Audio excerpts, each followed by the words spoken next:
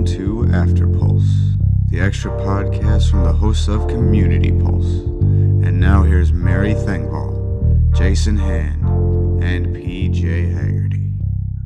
I woke up early this morning because there was a thing called Buffalo Open Coffee Club, which is a startup-y, techie type meetup in Buffalo, obviously. And that is not the normal time that I get up in the morning. Like I got up at like 6:30, which is not for me. AM? AM in the AM, 6:30 in the AM. So that was an interesting thing, but that's part of why my takeaway was like, support your local meetups, because that's one of the things that I talked about there was, we used to have this rich and vibrant meetup community, and we don't anymore so much. And I felt it tied in. Meetups have changed. Oh, absolutely they have. Absolutely they have. I don't go to them anymore. You should though, because I think the only way to, you feel what? I feel bad. I mean, I want to go, but I'm also, this is a totally off topic thing, but there's so many of them, and we're already so like overwhelmed with other events and things that you have to get to. They just sort of they get moved down the ladder of importance, and then eventually you're like, you know what, I just want to stay home and Netflix tonight. So right, you end up not going. But well, you're a champion. 2 before Tuesday. two before noon on a Tuesday. Do you feel that since you changed jobs, you're less likely to go to your local meetup? So let's bring it back to the topic. Do you feel like when you were with Victor Ops, you were more often at the local meetup, maybe because Victor Ops is based not far from where you live, and you were kind of running a bunch of them? I don't know. I would definitely go to, I would say the ones that I was directly involved in, organizing or co-organizing, like Denver's DevOps or the SRE and the Front Range one. If I have some sort of like co-organizer role, it's easier to stay involved. If it's just me wanting to go check out like the latest, Kubernetes meetup or whatever it may be, I just don't. I don't want to. I feel like I already. It's a self-care thing, It's like, right. Do I really got to go to another one? Because I'm already going to so many things that are work related that I just don't have as much. When I have, I guess, free time, personal time, I really try to avoid doing stuff like that, I guess. I don't know. That makes sense. That makes sense. Hard. It's finding a balance, but feels like I've swung all the way in the other direction. But if you look at it, like I'm recording my time lately more on rescue time and like seeing where my like energy is being dispersed. And it's still with the community. It's just that I'm just not going to the meetups and not going to the stuff I used to do. Right. Well, I guess that's kind of an interesting point though too, because you're also now, Victor Ops was, sure, they were international, but at the same time they were kind of locally based in that Denver area. So a lot of the meetups you were doing were happening there. Mm-hmm. Then you moved to, you work at Microsoft now, which is a large international corporation. Right. So, you're seeing more travel, which also makes it more difficult to get to the local meetups. But also there's less pinpointing, like there's less of a need for them to drive, a 20-person meetup in Boulder. On the topic of Office 365. I don't know. Sure. Well, yeah. I would be talking about Azure things, but yeah, I think we're definitely encouraged to continue, going to meetups, speaking at meetups, just being a part of those communities, and especially if it lines up with, so let's say next year when I'm traveling a bunch for the tour, if I'm in, some country, some city overseas, and we can line up a meetup to sort of, pair up with my visit, then that's something we will try to do. Sure. But it feels like maybe, what I just kind of came to my mind is maybe it's just the maturity of the subject, like meetups are so critical to like an early groundswell of some new thing. But once subjects and maybe languages or tools or whatever kind of mature a little bit, for me, I guess I start to lose a little bit of interest in the content of what most of the meetups are kind of designed around. Right. I still like being there and having conversations and seeing what everybody's up to and what are the challenges. But when I'm going to a meetup over on a certain subject that I've already just maybe gotten enough of, that's not the real reason for me to go anymore. Right. You I know? mean, it's kind of like seeing I gave a talk at a meetup, ironically, about this topic, the idea that, you know, for a long time, especially in the language space, you couldn't go to a conference, whether single track, multi track, large scale, small scale, local, whatever, without hearing at least 4 or 5 talks about testing. When testing was the hot new thing, everyone wanted to talk about testing. Yet at the same time, like, that became such a beaten into the ground concept that, you know, there were meetups surrounding testing, different ways to test in different languages, and now, you know, and I'm talking QA testing for anybody who's not familiar. I'm not talking about, like, you know, SATs or whatever. Um, but like, that was such a subject that was beaten to death that people actually saw a removal. Like, people were pulling away from the meetups because they're like, how many times can you tell me I need to start testing, or I need to use this QA platform or whatever, before either I'm going to do it or I'm not going to do it, and I'm not going to listen to you. But either way, I'm done listening to you on the topic. Yeah. And that, I mean, I think that's interesting in the context of what we were talking about, because I think there were at a while ago certain jobs where you're like, all right, you are the specific to this knowledge domain DevRel person, and you have a team of people who are specific to another knowledge domain. And those lines are starting to blur now, where it's kind of like, oh, you have a general set of knowledge. You can probably work at any company doing DevRel and pick up on whatever is going on now. Yeah. Yeah. So I don't know. It just kind of dawned on me that I think it kind of pairs up with what you were just saying too, is that it depends on not only the maturity of that subject, but also for the individual. Mm-hmm. You know, there's still people who show up to a Denver DevOps meetup, and the term's still fresh to them, and they're still trying to understand, you know, what this whole thing means. Meanwhile, you know, the rest of us have been talking about it for 10 years. Right. And like myself personally, I'm kind of now getting interested in new things. And it's, to me, like, maybe it makes sense for me to start going to meetups that are related to AI, just because I'm new to that subject and I feel like I can get a lot out of those meetups. Mm-hmm. So maybe it's a little bit of me being selfish too. It's if I can't get something out of it, I'm not going, and I'm not maybe putting on what can I provide Mm-hmm. my community by showing up and being there enough.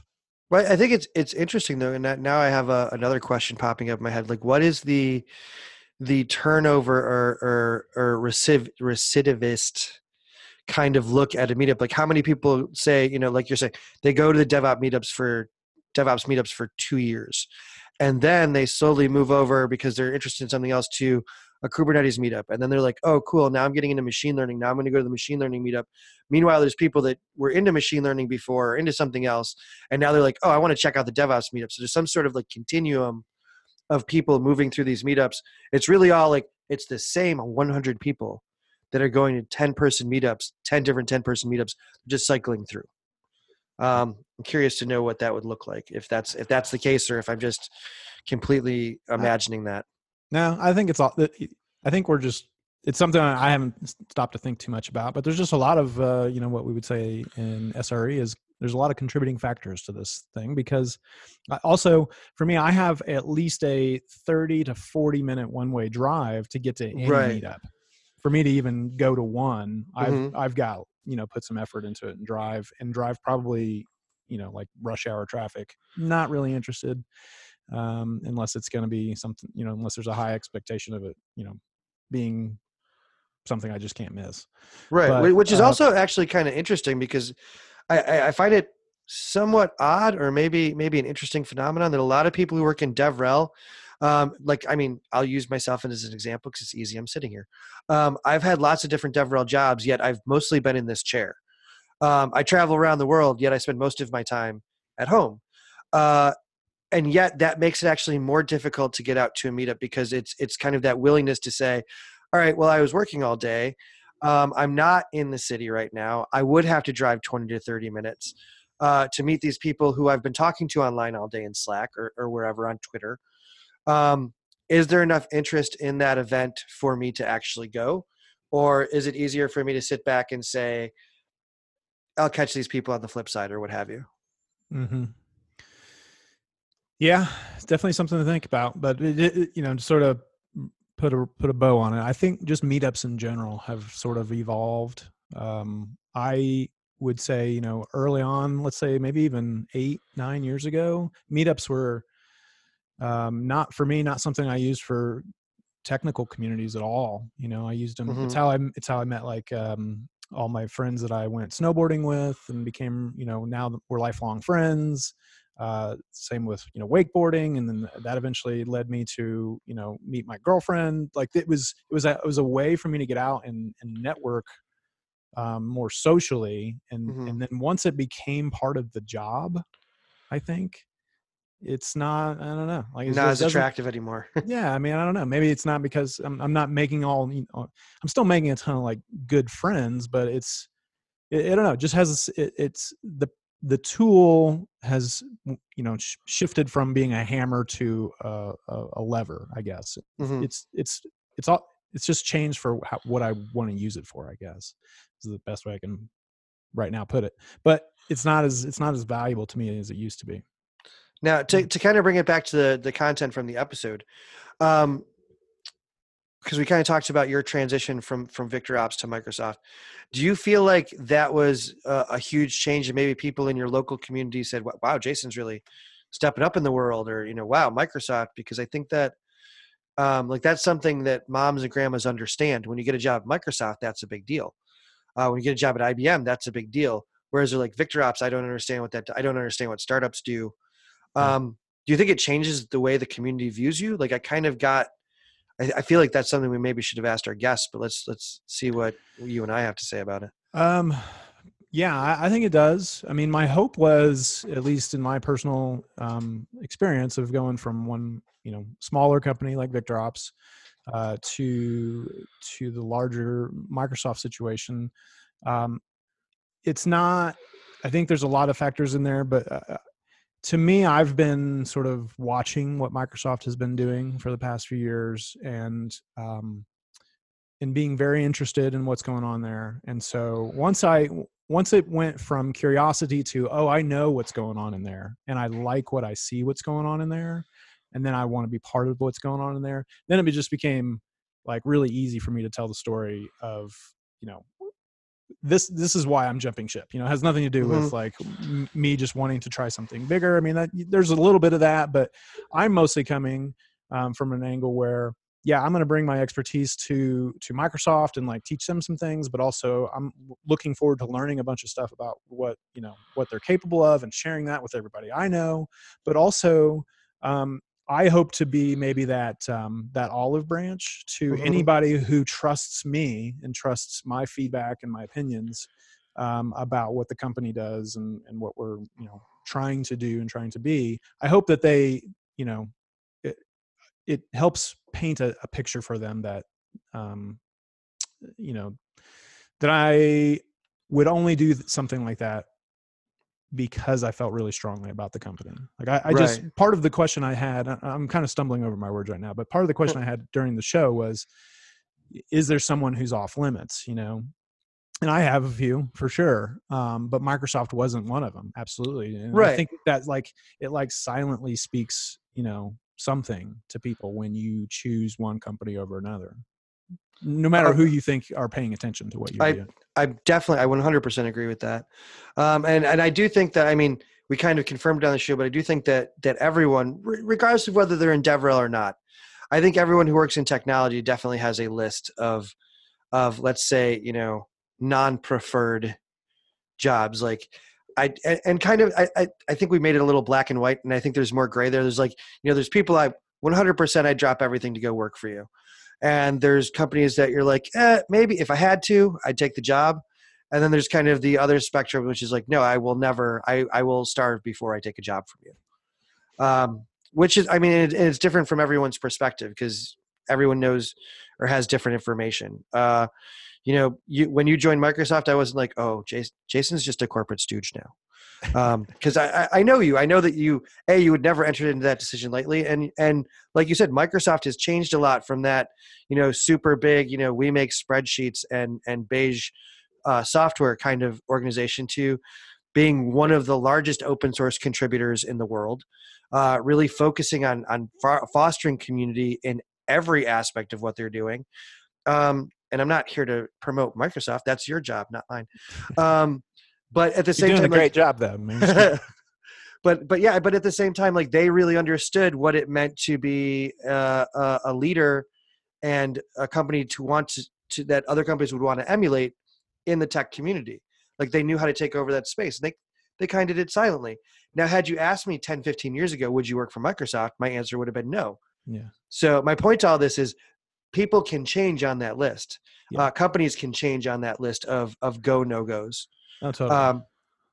And I think that we as practitioners or participants need to be aware of a company's ability to change, just like a person's ability to change. Absolutely. And honestly, if something happened, during my time at Microsoft, where suddenly I was like, I'm not okay with this scenario anymore, then my opinions change, and I go somewhere else. I mean, we know lots of people who work at lots of these companies that we're referring to. Some of my closest friends work at companies that are just, on my no touch list. Mm-hmm.